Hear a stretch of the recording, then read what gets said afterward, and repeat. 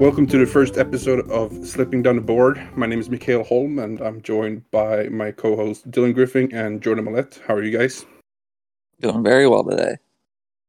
Same for me over here. That's great. So who are we? I'm Mikhail Holm. I'm a scout for Smart Scouting. I also run my own Substack called Blessed Be the Swedes. And yeah, I live in Sweden. And yeah, that's a little bit about me. Who are you guys? I'm Dylan Griffin. I am a Russian regional scout for Elite Prospects. I do not live in Sweden or Russia. I live in the great state of Wisconsin, unfortunately.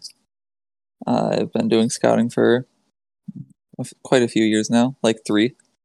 So I'm a bit of an expert at my craft, and Jordan is not. Isn't Wisconsin like the Russia of the United States? You know, some people have called it that.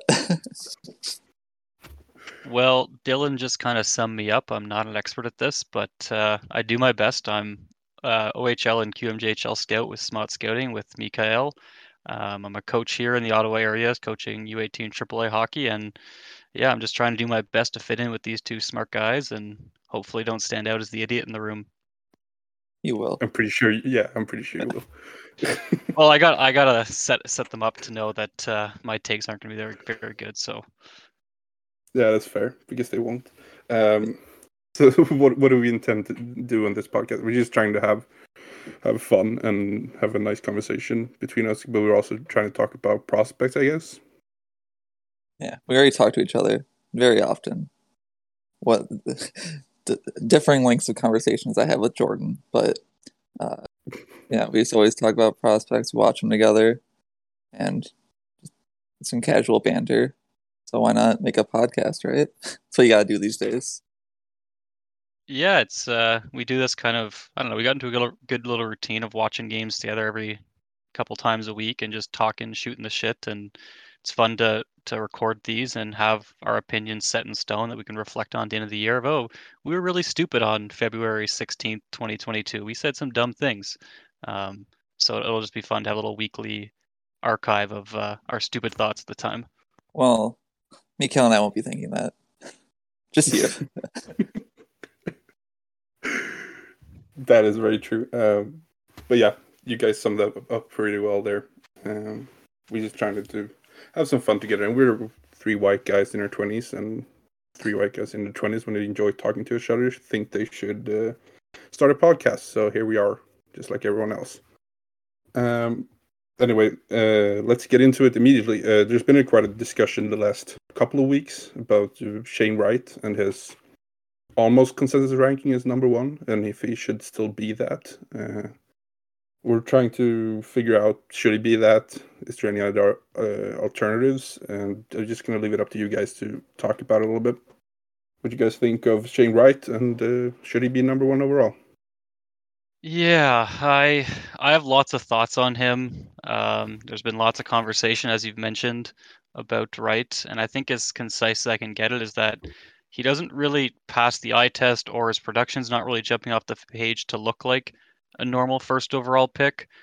He was super hyped entering the year, so those kind of combinations of factors are creating doubts around him, and I think so there is some valid criticism around him, and there's some reasons to be concerned, but there needs to be an argument for somebody else to be put at 1, and I don't think anybody's really made a case for themselves to jump him at this time. I mean, with Wright, you have a tremendous shot. He's a great puck carrier, distributor down, moving up the ice, great in transition, and I think the main reason why Wright doesn't have much competition for number 1 is he has like a very narrow range of outcomes. His floor is super high. Yes, there's a high ceiling as well, but I think with Wright you're getting kind of that floor of a second line center, and it's hard to pass up on that considering there's a few guys behind him that may have higher upside, but a bigger potential of maybe busting or not turning out to be kind of a useful player.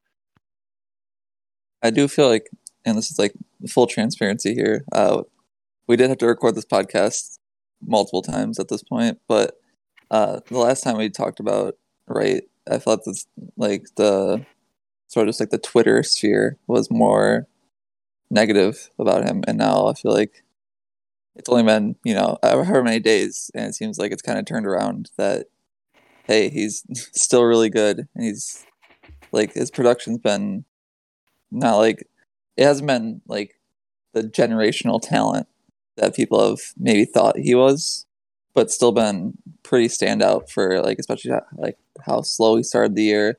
Obviously, missing the whole draft year -1 is huge in a player's development. But yeah, he's just slowly turned that around. The upside, like Jordan said, is narrow. He's if you get a high end second line center first overall, I don't think that you're going to be upset with that. And it's like he's only going to go up from there.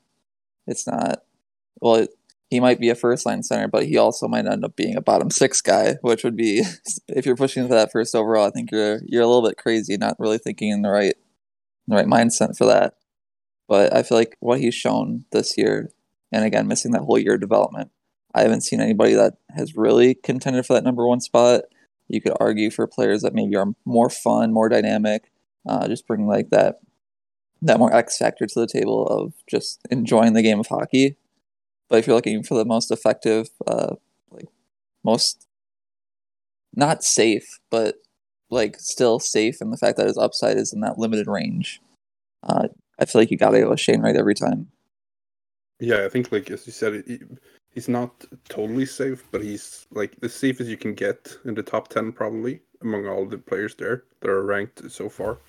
And I think also he definitely has the highest upside. Like if he can get back to where he performed in his D-2, it was right. Then like that's a surefire number 1 guy that you want to have on your team. So I think just like as you guys said, I think there's no one that can compete with him right now, because this draft is kind of weak. And if we're going to compare this draft a little bit later to last year's draft as well. And I think putting Shane Wright's season in last year's draft, I think he'd have a tougher time maybe to go number 1. But yeah, right now I don't see any real threats to him going number 1. And he's also the reason people have turned more positive towards him the last few months is because, or the last few weeks, I mean, is because he has 17 points in his last 10 games. Like, it's that easy. He didn't put up the same amount of like points before, and now he's scoring and providing more, and that's just going to help him when you're trying to go first overall in an NHL draft. Yeah, I think a lot of the things that have kind of summed up into why there's doubts about him or why there's concerns is stuff that's kind of outside of his control. We tend to expect a lot of a first overall pick. We set the bar insanely high. We think he's kind of a save the franchise sort of player, and that's where we set the bar. And frankly, like no player can ever really live up to those expectations. Yes, you'll get the McDavid or the Matthews every couple of years, but the baseline for a first overall pick shouldn't be like a top 5 center in the NHL. Like you should be thinking more of, okay, he's going to be, if you get a very good to average first line center, you should be happy because that's a very hard piece to acquire. And thinking that you're going to get a player that's going to be the best player in the league every year, that's just not going to happen. That's not really how the draft works. So it seems to be we always enter the year with, okay, this guy's going to change a team. And then, okay, a couple months in, I'm having doubts now. It's like, well, if we set our expectations accordingly, maybe we wouldn't be sour on Shane Wright in December or November, right? So I think that's something that needs to sort of change of how we perceive first overall, because reality is these players just aren't going to change franchises. And that's not a knock on the player, just that changing a franchise is really hard. Okay, I'd like to rewind just one moment. Did you say that Connor McDavid saved a franchise? Did you say that Austin Matthews saved a franchise? If the gods had their way and allowed the Leafs to win, but I think Austin Matthews is doing everything he could, but the hockey gods are against him, and the Oilers. We thank them for that. And the Oilers, well, I have no logical explanation for that one. Duncan Keith, are we hearing a turn of allegiance here? Are you becoming a Leafs fan, Jordan? Are you praying to the gods that Austin Matthews is going to bring? Yes. Yeah, he prays to the gods that Austin Matthews is going to bring a cup to the Leafs.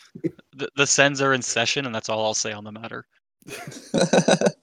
But if we're talking right, as you said, Dylan, we recorded this episode like 10 days ago or something, and it fucked up, and we fucked up, and yeah, that's that's it. But there's a new contender for first overall. If we're looking at hockey Twitter right now, that wasn't there when we had recorded this podcast last time, and that's the leading goal scorer of the Olympics, Juraj Slavkovsky. Should he be competing for number one overall? I don't think so. I've grown a lot on Slavkovsky throughout the year. I was kind of lower to start. But I mean, he's like I don't know. I feel like he's like a top 7, top 6 guy. I don't know. I think that a lot of people are really overvaluing these Olympics because, as we know, the quality of the teams that are there, they no NHL players obviously. So it really is just like everyone that's playing in Europe or some AHL guys are there. I feel like people are really overvaluing the competition that he's playing in. Not to say that he's not doing a great job right now, but there's a lot of stock being put into it and a lot of recency bias, and just for a player who has inconsistencies, like reading the game, saw it at the World Juniors a lot, and he struggled a lot there, and just his hockey mind is not at the level that needs to be really pushing for that number one spot, or really even like a top 3 spot for me personally. I just have quite a few other names that I'd rather take the risk on than him. But I mean, again, he's performing very well. Saying that like Yeah. you can say that's not worth a lot, but still you can take away that what he's doing right now is pretty incredible, even if it is not the strongest of Olympic competitions, especially for a player so young.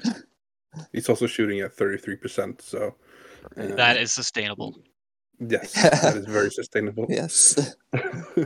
No, but if we're going a little bit more serious, like I like Uri as well as Uri Slavkovsky. I think he's very interesting with his frame and his ability to absolutely just like move players away from the puck, and no one can stop him sometimes, even in a men's league like Liga. It's quite impressive, and he's skilled, all that. He's a pretty good skater as well, not just for his size, but just a good skater.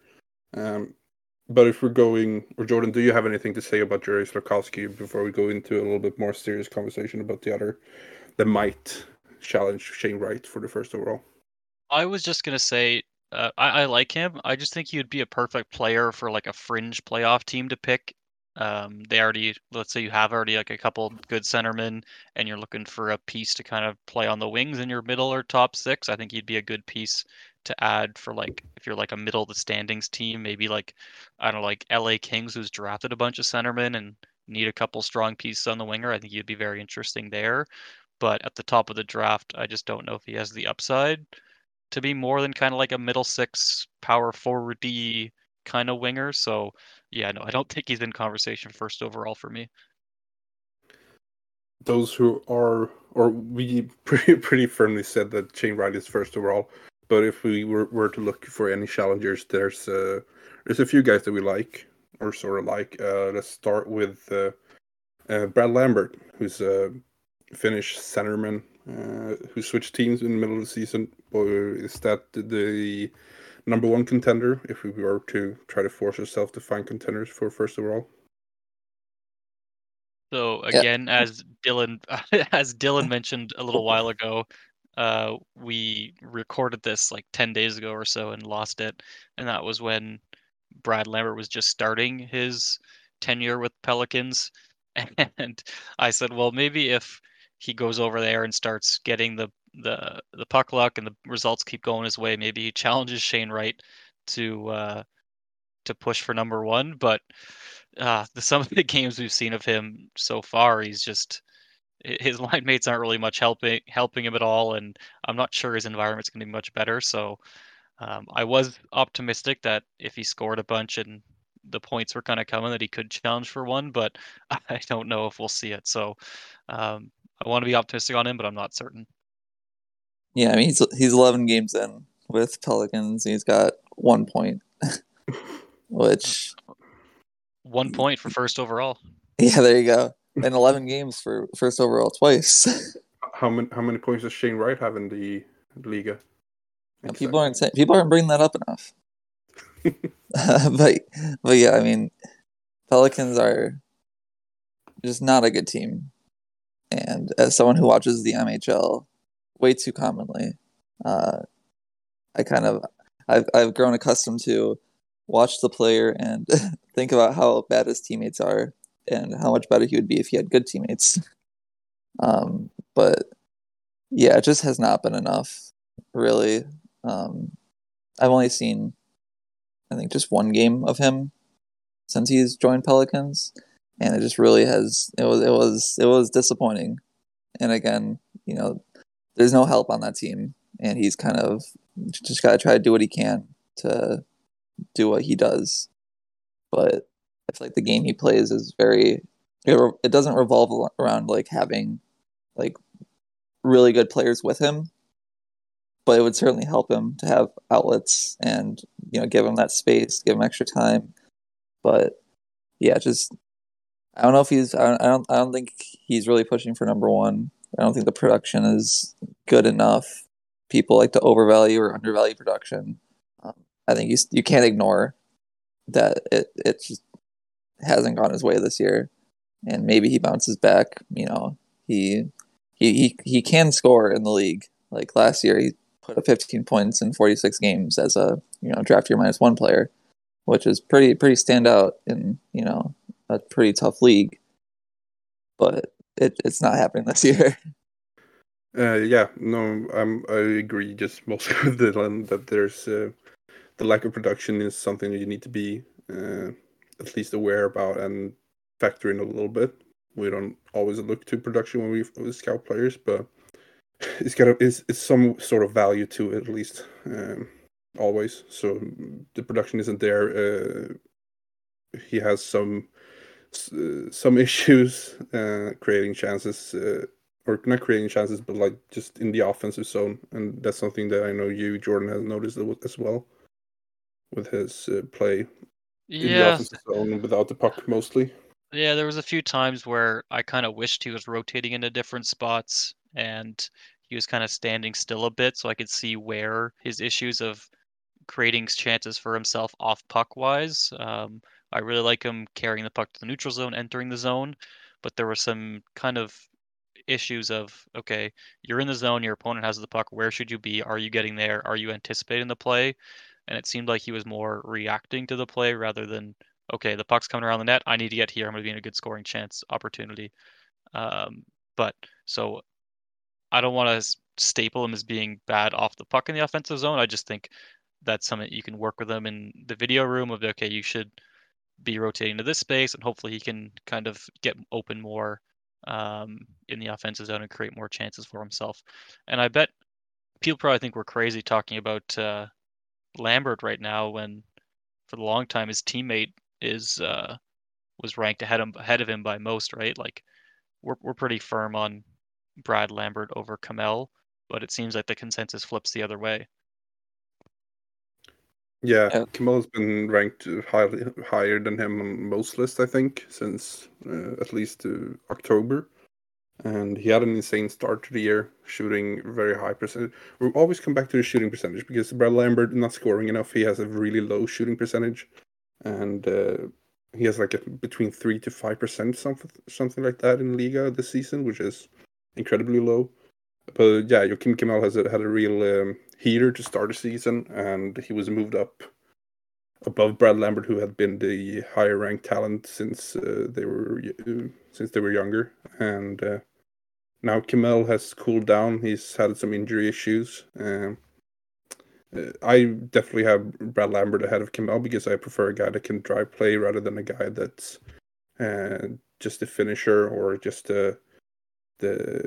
just waiting for passes and trying to locate places to shoot instead of a guy that actually sets them up. So I think I have Brad Lambert ahead of Kemal, but I don't know. I think you guys agree with me. but please tell me why. Yeah, I think I'm souring more on Lambert, but I'm not at the point where I'd move Kamel ahead of him.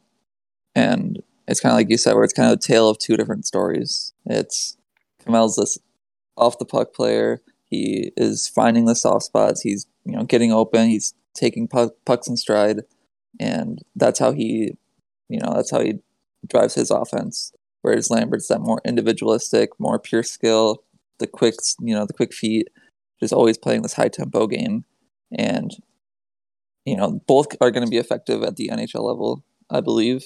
I think a player like Lambert is someone you have to like work with more. Keep your eye on him, make sure that he's progressing in the right direction. Whereas Kamel, you just kind of take what he has and kind of work off that.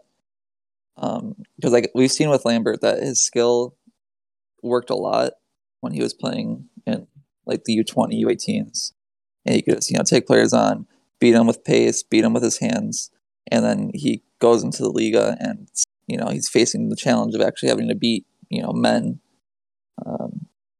one on one, and sometimes that's not working so well for him. But you have that he has the mindset that he can beat everyone, and Kamel's sort of just the mindset of I'm gonna do everything away from the puck, and you're gonna get it to me, and then I'm gonna score because I just score all the time. And so it's kind of just what do you want there? And I feel like Lambert for me is the one that I'd take every time. Yeah, I mean, I don't have too much different to add to that. I just think I valued the play driving centerman over the shooting or finishing talent winger who finds space in the offensive zone and can finish the play. I just think, especially if you're at the team at the bottom of the table, you would benefit more from betting on Lambert hitting his ceiling. Whereas it seems similar with Kamel and Slavkovsky, where like if you're, I know they're not going to go at 15th overall, but if you're a team that just missed the playoffs, these guys would be great guys to add to support the players you already have. But if you're kind of barren and you need kind of a higher ceiling kind of guy, I think someone like Lambert has that higher ceiling to hit his potential and be a top end centerman. But is it likely? Probably not. But I just think if you're a rebuilding team, that's a bet you make. I like Kamel. I think the thing that sticks out with me is that I think he's a European player whose game will translate pretty well to smaller ice. I like him on the forecheck. He's pretty relentless. Applies pressure in the offensive zone, which will work good on smaller ice surfaces. So I'm excited to see how he plays moving forward. But I think I just bet on Lambert because he is that potential to be a top end center. Those are very hard to get. So you make that swing and hope for the best. Yeah, so with the potentials of them, I feel like Kamel, you're getting an NHL player. And, what will he be? He's not going to be a first liner. I don't think that that's like in the question for me. But you get that middle six guy, probably plays on the power play because he has that shot. But he doesn't quite make it there. You could still play him on the fourth line, and maybe he's still on the power play, your second unit. Again, just take advantage of that shot that the smarts that he has. And with Lambert, you can kind of shoot for that first liner, and if that fails, he can still be anywhere in your lineup just because of how quick he is, how much he does. Not just like on the puck but away from it, just the pure speed. That's enough, to just be an effective forechecker. Typically, he has to work on that. He has his moments where he's not exactly the most active or making the right decisions off the puck, but having the speed alone is typically a good enough first step that you can start making plays defensively. You can start forechecking a bit harder, and then everything works out. And he's a first line center, and he's got the skill, he's got the speed, he's got so much talent, and I don't know how you. I wouldn't turn that down over someone who's more of like the safe, lower upside option. Is there any other players that you want to mention, or let's do it like this? Who do you have as second overall? I have David Jiricek there right now. I'm not super confident in that. Yeah, I'm not super confident in that, but I've been impressed with what I've seen of him, just the offensive upside there. But I mean, if we're still talking about contending for first overall, I have Shane Wright in his own tier once again. So And Juricek is the Czech defenseman, the big defenseman. He has a very high upside. Right. We He's should say. currently injured. Yeah, currently injured. Probably will miss the rest of the season. It seemed like when I last read something about it. I think playoffs are still in the question for him, but I'm not totally sure. Okay. Jordan, who do you have as second overall? I mean, we've already kind of talked about it. Brad Lambert, I think, for me, is number 2. I could be convinced on Cooley as well if Lambert has maybe 1 point in the next 20 games, or however many games are left in the Liga. I think the gap between Cooley and Lambert is pretty small, but I don't think either is really challenging number 1. Just, I don't know. We talked about it a lot, right? I think you're getting a very valuable piece, whether he's first line center or second line center. I think he'll be a good addition to your team, and it's hard to pass up on the security of how valuable that piece is. Yeah, and I have Logan Cooley, as you mentioned. I think, I don't know, like this draft class is just it's making me annoyed because I don't know who to put anywhere because I'm not feeling anyone in the top 10 basically. When aren't you annoyed? You're always annoyed. Angry Swedish man. Well, if you lived in Sweden, you would also be angry. Yeah, it's dark 24 hours a day. Simply turn on the lights. We don't have lights here. You didn't know that? Shoot. We only have polar bears. Sorry. How are you recording this podcast? We have electricity. We don't have light. That doesn't make sense. Come on, Jordan, get your head out of the gutter. Yeah. You just be a little bit more cultured, will you? But I mentioned comparing this year's draft class to last year's draft class. What do you think about the general draft class this year versus last year? Because last year was like this talked down draft class. Everyone was just like, "Oh, it's not good. It's not great, or it's not it's bad." Even some said. But looking back at the draft class now, and maybe it's because we have the D+1 for everyone, and just seeing how a lot of these players are doing really well in their D+1. Maybe that affects it a little bit. But what are your thoughts on this year's draft class versus last year? Yeah, so last year I had Matthew Beniers first overall, which I don't know. I'm already kind of looking back at that and thinking maybe that wasn't the right choice. But I sort of see like some similarities between him and Wright. Just kind of how I think about them as players, where it's not really the most flashy player. Like you could have Brad Lambert in the conversation with Wright. You could have William Eklund in the conversation with Matthew Beniers. You can have, you can kind of flip flop and think about how like the upside versus the safety versus that kind of thing. And it's not the highest upside maybe. And it's frustrating to look at it like that. And I think that's the best way of describing the last 2 drafts, and that's frustrating. I think a lot of people who have sat down to watch these players have come away disappointed or like struggling to draw conclusions on their game because they're one game they're looking like top 5 talents, the next game they're gone. They aren't even playing pretty much. So, but I mean, just looking at the players who went kind of early last year and who's like stood out, it's like Eklund was doing things in the NHL, maybe not quite ready for the league yet, but he was showing a lot of promising he's making a lot of promising plays. Luke Hughes has been incredible this year. Obviously, Kent Johnson has been solid this year. Mason McTavish was in the NHL. Cole Sillinger, NHL. Tyler Boucher, Ottawa Senator. So there's a lot of good, a lot of not so good. You can look at someone like Fabian Lassell, who was high on a lot of boards as well. He has been struggling big time now that he's made the move to the CHL. So it's sort of been a real mixed bag, and I think that's something that we kind of expected, like a year later, that some of these players just aren't going to be what we think they're going to be. And I feel like that's going to be kind of the case with this year's draft as well, where maybe Brad Lambert makes the move to the CHL, and his game doesn't translate as much as we thought it could, or any of these players that go top 10 it's kind of it's all there's a lot of question marks surrounding them just by how many times we've watched everyone and how well we think we know them. It's all very confusing and frustrating. And there's a lot of guessing going on. I think I prefer. I don't even know. I feel like I had an answer last time we recorded this, and I don't know anymore. I think you had an answer, then you switched it because of what we Probably. said. Right, that was it. Yeah, you swayed me. Yeah. I think maybe ask me at the end of the year, but as of right now, this is probably just mid-season sort of question marks. But I was very firm on like my top like 8 last year, where it's like 5th or 6th overall. I have like a short list of like 3 names that I'd consider, and I was pretty confident in that.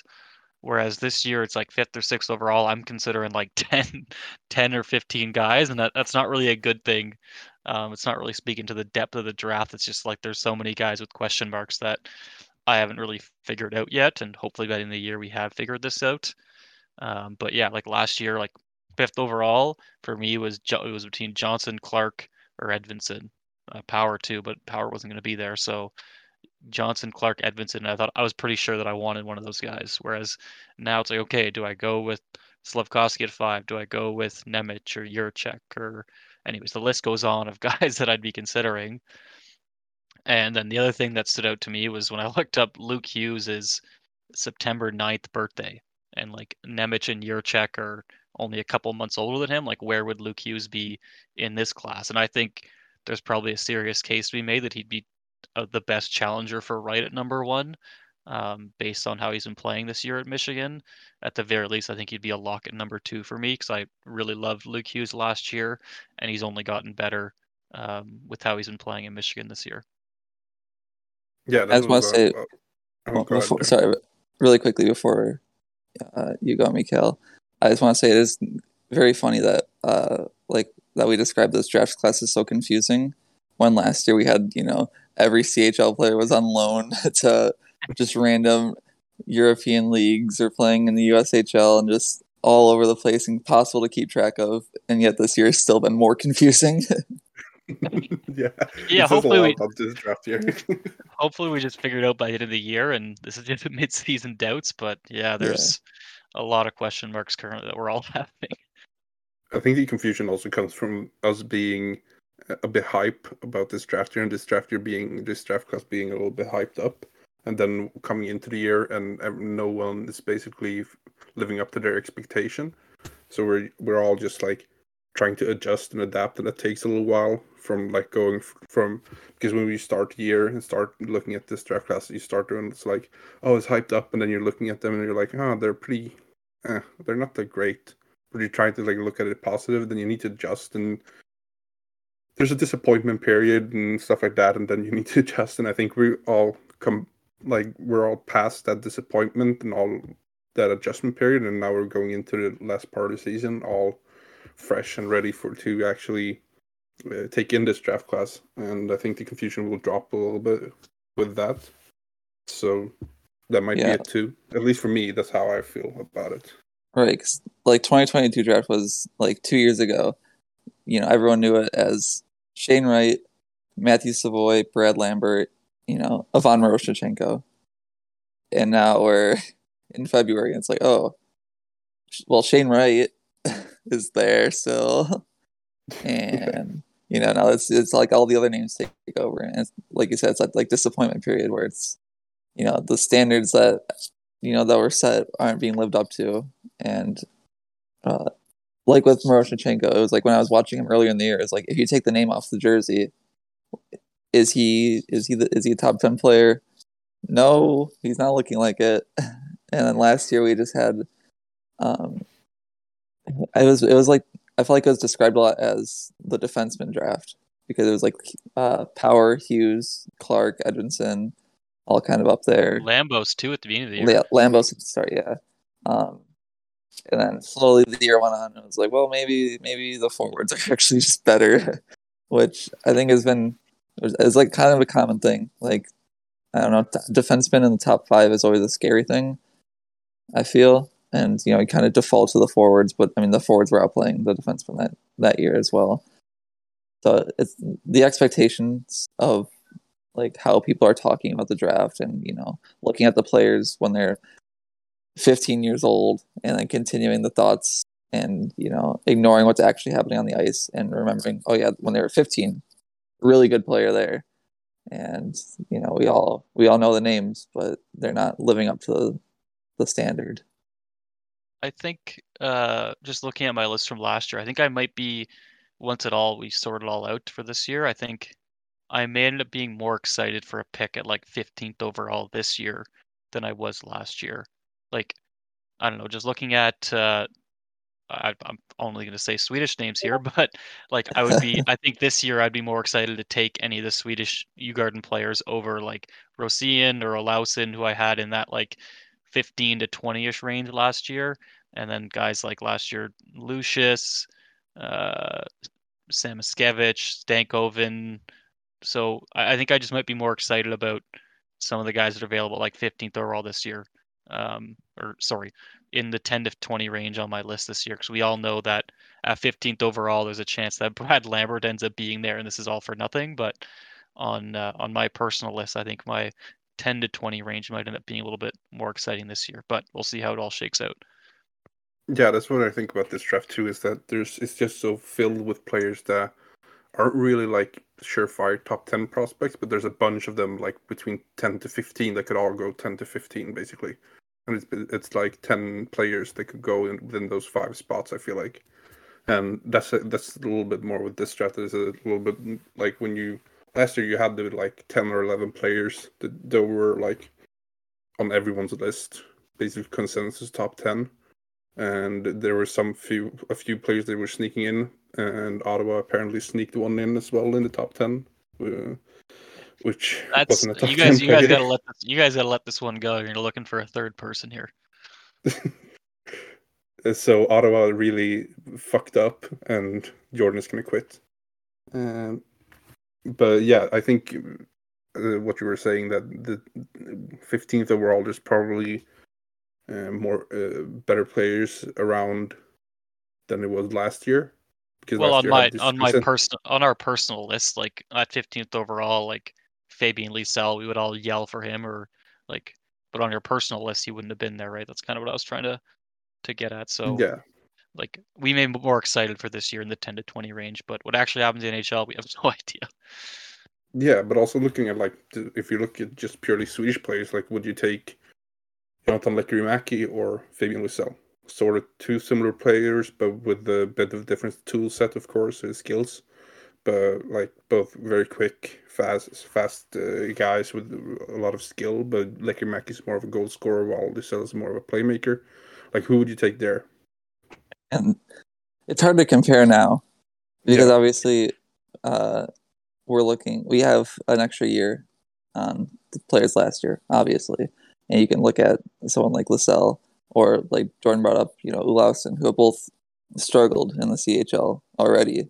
And there's already concerns that can be drawn about them. So we already have that idea that, well, this isn't working in their game. We didn't know about it last year, but now we do.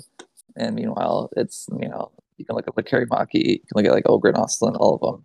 And, you're still in that phase that we were last year with Liesel and Olausen. Oh yeah, they're really good in Sweden, and they're kind of players that we want in that 10 to 20 range.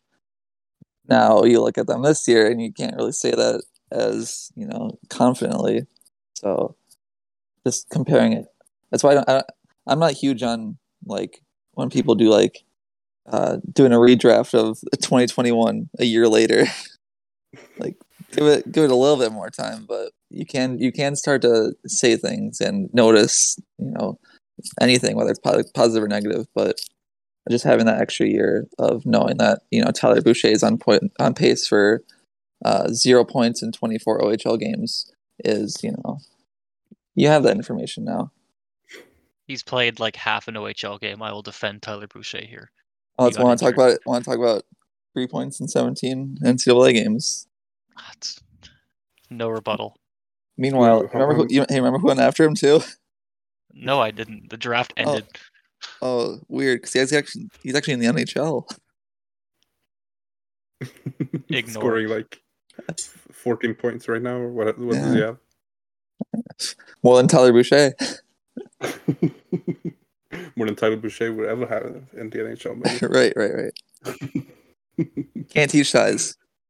But I know I know it ended for Jordan after the Tyler Boucher pick because he just got blackout drunk after it because he was so sad. No comment. So this list was a little bit fresher the last time we recorded, but let's do it. Let's talk about it anyway. Bob McKenzie put out the list. What you call the sheet for the initial draft, basically just telling us where everyone will go, at least most of the time, and what the NHL teams think right now. And we were looking at it and trying to like find some steals. So who's a day 2 steal for you guys on Bob's draft, like in the second round or later? Well, Gleb Chikazov is at 64th overall on the list, which is worrying to me because he's I think 8th, 7th, 8th on my list, which is sizable. But I mean, he's been super standout this year. I keep watching him. I keep liking him more. And the fact that he's still so low on lists, like even public lists, he's still hanging out end of the first round or not even in the first round. And it almost makes me feel like I'm watching the wrong player. So I have to go back and watch him again. And then, he's still as good as he was last time. He's gotten he plays in a way that is like almost not believable to watch. He just throws passes across the ice, scans, so quick that you don't even notice he did it. And he'll just fling a pass right into the stick. His shot is strange how well it works. It's the puck is off his stick immediately. And it's so much power, so much accuracy. I saw him just like as more of a pure playmaker at the start of the year, and he's slowly got more confident to use that shot. And it's nuts how good it is. I I just I keep on putting him higher and higher, and I know that I'm getting crazy already with him in 8th, but yeah, for him to be 64th, for him to be a guy that's not going to go in the first round at all, that's a huge value pick right there. For me, I think I'll leave some of the obvious choices. I know there's some Garden players that Mikael with his blinders will say are very good, so I'll leave those for him to talk about. So for me, I think the one that stuck out was David Goyette in the honorable mentions. I have him in the 30 to 40-ish range, and if he's a third round or later guy, I think you're getting a steal there. I just really like how he approaches hockey. He's insanely like possession oriented. He circles back a ton, never dumps it in, which is just incredibly refreshing to see in the CHL where they focus on the more dump and chase style that I'm not a super big fan on. So seeing a guy play more possession style is always nice to see in my eyes. He's super shifty. I love his hands. The main thing for him, I think he's a really smart player. He makes a lot of simple little passes, escapes pressure pretty well, and just maintains possession for his team. He's on the smaller side and can kind of get knocked off the puck and not super explosive either. But I think he can work on those things off ice, and I think if those two areas improve and he is able to get better in those areas, I think he can be quite the player. And yeah, if you're getting him in the third round or later, then yeah, that's a great day 2 selection. Yeah, he was highly ranked on Scott Wheeler's rankings that came out recently as well. So he likes him too, which is nice Yeah, to see that you have some backup. he's scored a bunch in the past like couple weeks, so I suspect he won't be that low on Bob's next list because I bet when I think he released it end of January, the feedback he got from scouts was probably from November, December. So I think he scored like almost 10 goals in the last like 3 weeks or so. So I think he's going to jump up lists after that. So he may not end up being a day 2 steal. He also scored like 4 goals in the first nationally broadcast junior hockey game of the season on TSN, right? Wasn't the first game? Against Shane Wright. So maybe we should be talking about David Goyette first overall. That's how this works, right? Yeah, he scored more goals than Shane Wright in that game. So yeah, you mentioned the Djurgården guys. There's 2 guys that are ranked too low for me. that I would like to get, and it's Khalil Delius, a defenseman, very skilled, great skater, four-way skater, moves really well in all directions. I just think he is a fantastic defenseman. He's pretty good defensively. He does some weird stuff, and his form has been a little bit more down recently. But he scored a goal today as we're recording, and I think not that it matters, but I think he's getting back to form, and hopefully he can produce and develop a little bit more during the rest of the season. I'll just go with the other one as well while I'm at it, and it's Noah Östlund, who I think is a fantastic talent who has started the year brilliantly. He's been almost dominant. Everyone's talking about Liam Ögren because he's scoring an insane amount of points. I think he has like 32 points in his last 12 games or something in the J20 league in Sweden. But I just like Noah Östlund a lot. He's a great center, very smart. Sits back defensively. He's incredible because he can sit back and just read play and strip guys off the puck in the neutral zone very easily, or he can put it on the forecheck and just like shade the puck and stress the guys to mistakes. And with the puck, he's just loose, very very smart. Sets up his teammates in with passes constantly. He's a great player. I'm just going to throw in a third one because he's not even on the list, and he's probably going to be available in the 7th round, but it's Joel Johnson, who I've seen a lot recently, even in person, and he is a fantastic talent who scored. He played his second game in pros this the day we're recording, and he plays for Mora in Hockeyallsvenskan, and the second tier of Swedish hockey, and he scored 2 points today, so he's getting going there as well. Yeah, sticking with players who didn't exactly make the list. Vladimir Grudinin, also an honorable mention, which is very, very undeserving. He should be definitely way higher. I have him in the 1st round, especially since he's behind players like who are on the same team as him, like Artyom Duda and Kirill Dolchenkov, who not quite as exciting. Some not exciting at all, really. But I mean, he's been playing in all 3 Russian leagues, so MHL, VHL, KHL, and his game is translated so well to all 3. Like he's only played 6 KHL games. He has more points than Danila Yurov, which needs to be brought up, obviously. But his feet are incredible when defending or attacking. You know, he's a forecheck killer. He'll take you on one-on-one, and he'll just jump past you because he's so quick. He's so agile. The worrying thing is that he is small, so he does have to add size, which, you know, how that affects his agility, how that affects, you know, how his lateral movement, how quick he can beat those forecheckers is, you know, still in a question. But just what he's doing right now, he's playing really well in the KHL for a player of his age. He's playing really well in the VHL, obviously very well in the MHL. You know, was Russia's best defenseman at the World Juniors. He was playing on the Russian national team and holding his own there. Some issues are being found, and that's what's going to happen when you play against men, and especially as a smaller defenseman. You know, he can't really handle physicality too well. He's definitely improved since the start of the year. He's sturdier on his feet, but he still gets knocked down pretty easily.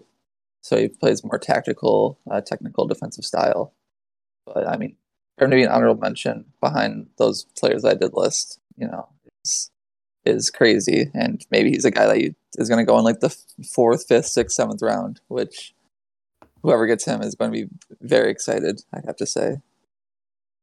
Yeah, there normally isn't a ton of value to be had in the OHL or in the 2nd or 3rd round. Kind of, they tend to overdraft the OHL in the 1st, 2nd rounds. There's not a ton of guys that I'm seeing that are really lower than they should be on Bob's list. They're all either too high or perfectly fine, but there's never really a 4th or 5th round OHL that kind of slips. It happens, but it's rare. So I'm gonna go to the WHL for my next one, where shoutouts to our somewhat good friend. We tolerate him, Joel Henderson.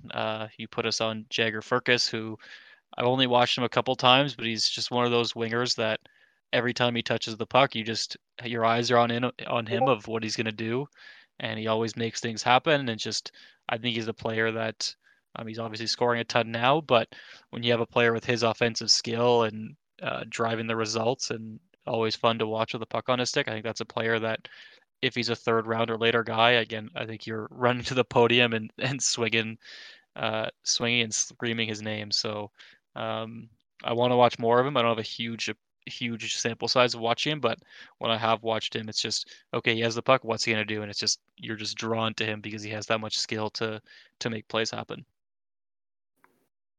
I feel like Yeah, he's a good one. there's a lot of names that we can just look at and kind of see that there's a lot of variance between what we think and what the scouts are thinking.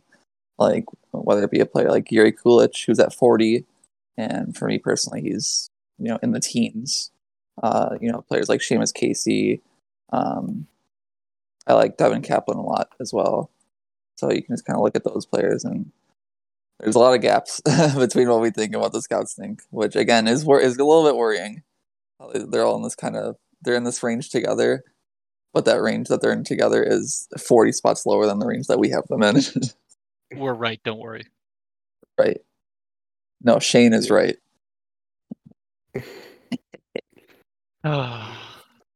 But yeah, so we're gonna finish off this podcast with just a segment that is gonna be recurring, where we talk a little bit about players in a region that we watched recently and that we like or have liked a little bit or somewhat. I already mentioned Joel Johnson, who I got the honor to watch live recently and in person. It was fun. He's a fun kid. I didn't really mention his skills, but he's a very skilled player. He can dribble off his opponents very easily. He's got pretty good speed. He sees the game really well. Sets his teammates up for chances constantly. But yeah, the other guy I want to talk about who also played in the game I saw Joel Johnson played in, who is sort of interesting to me, is Hugo Frillén, who is he's kind of old. His October birthday in 2003, so I'm not sure how much value I should put on into his performances, but I liked him where I watched him. He's a big guy, skates really well, drives the net a lot, pretty skilled. Yeah, and he's good at like fishing up pucks in front of the net. So I kind of like him. It could be a 7th round guy or something like that I'd take a chance on. So I like him quite a bit.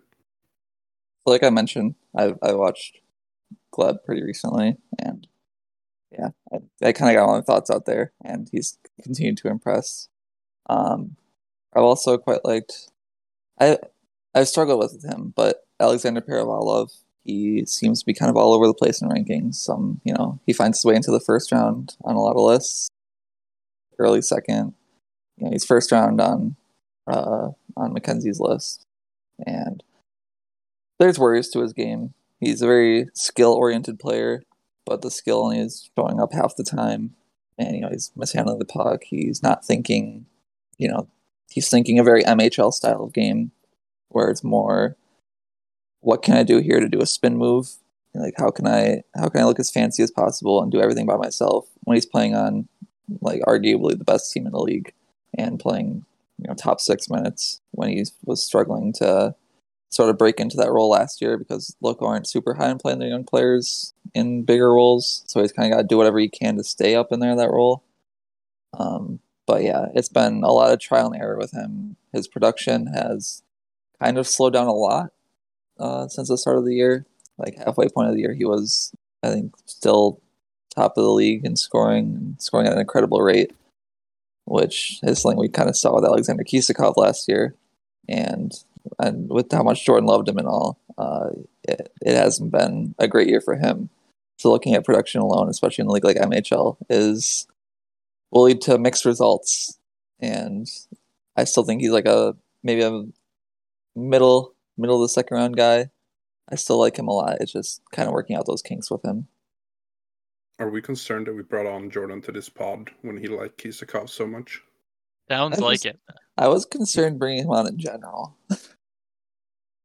I will still only, even if Kisikov makes the NHL or doesn't make the NHL, whatever happens with him, I will still never watch him again. And just my entire opinion of Kisikov will based on that one game that I watched of him and thought he was a superstar, then was told, okay, no, watch more games. He's actually not that good. I just refused to watch more games, and forever in my mind, Kishikov is just that insane player that I saw his best game ever, and the rest of his career doesn't matter to me because in my mind, he's a future Hall of Famer.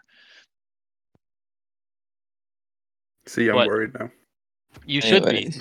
You should be. But for the player I've watched this week, I think I watched quite a few. Kind of did a once over of my second to third-ish round range and made some minor adjustments to my list. But the player who really impressed me the most was Matches Sapovalov. I still don't quite see him in that late first range that he was on Mackenzie's list and other lists, but I think at the end of the second, kind of mid third, I think he's a pretty good name to consider. I like that he's kind of a good combination of skill and size. He makes plays happen. Again, another player that prioritizes possession, uh, is quite a smart player. I found he is defensively responsible and is kind of always the one picking up for the cowboy Pavel Minchikov, who's going way in deep, and Sapovalov is the one to kind of pick up and be aware and pick up the defensive slack sometimes. But if he can kind of use his size to his advantage more and pick up a little bit more speed, I think he could be an interesting player. But again, I don't really see that first round player in him, but he just had a really good game the last time I watched him and was quite impressed. Yeah, he looks pretty good. Do we have anyone else that we want to mention before we get off? I mean, I've been a famous Casey fan kind of all year, and now I'm kind of not so sure about him. Like in the last few games I've seen have not really stood out, and for a player who I've had, in my top five at certain points this year, I am not super impressed with what he's done recently. But sticking with that team, Cutter Gauthier has been super impressive. I watched a couple of his games recently, kind of binge watched, and he's just a ton of fun. So I've been he's moved up my list while Casey's kind of slowly made us tumble down. Yeah, similar tune here with me and Ty Nelson, as Dylan kind of mentioned with Casey. I wanted to see more creating offense from him. I found he was dumping the puck in too much, taking shots from low danger areas, and wasn't really looking for high danger passes or cut into the middle himself like he was at the beginning of the year. So he's one that my past couple of viewings of him have been slightly disappointing. I'm not dropping him a ton, but I originally had him around like 15 or so, and now I see him trending more towards like 25 or the back half of that first round. So keep an eye on him to see how he keeps going. But my last couple of viewings of him have been slightly disappointing. All right. I know Jordan has to leave soon, so we should try to wrap Thanks up. a lot, Jordan. It is my mother's birthday. I apologize. Oh, it's my mother's birthday. I'll be seeing her later tonight. You know what I'm saying? Jeez. But yeah, this was the first episode of this podcast. And the last. And For last, you. Jordan is leaving us forever. We are looking for a third. If anyone wants to join, you have to be Canadian, a fan of the Senators, and your name has to be Jordan. Yeah. But yeah, is there anything we need to plug? No, we don't do anything. So just you can find us on Twitter, slipdownpod. Otherwise, we're gonna see you again sometime next week, hopefully. Our line of NFTs will be out soon. Yeah, NFTs, all these kinds of crypto. Very many different cryptos. I don't know how it Lots works. of money laundering. I mean, no, not that. Money washing. Yeah, we're watching the money. Hey, let's get out of here. Let's get out of here. Yeah, this is not good. Yeah, follow us on Slip Down Pod. You can, if you go along to Slip Down Pod, you can see our own Twitter accounts as well. I'm not gonna spell it out right now. So yeah, that was it. See you guys next week.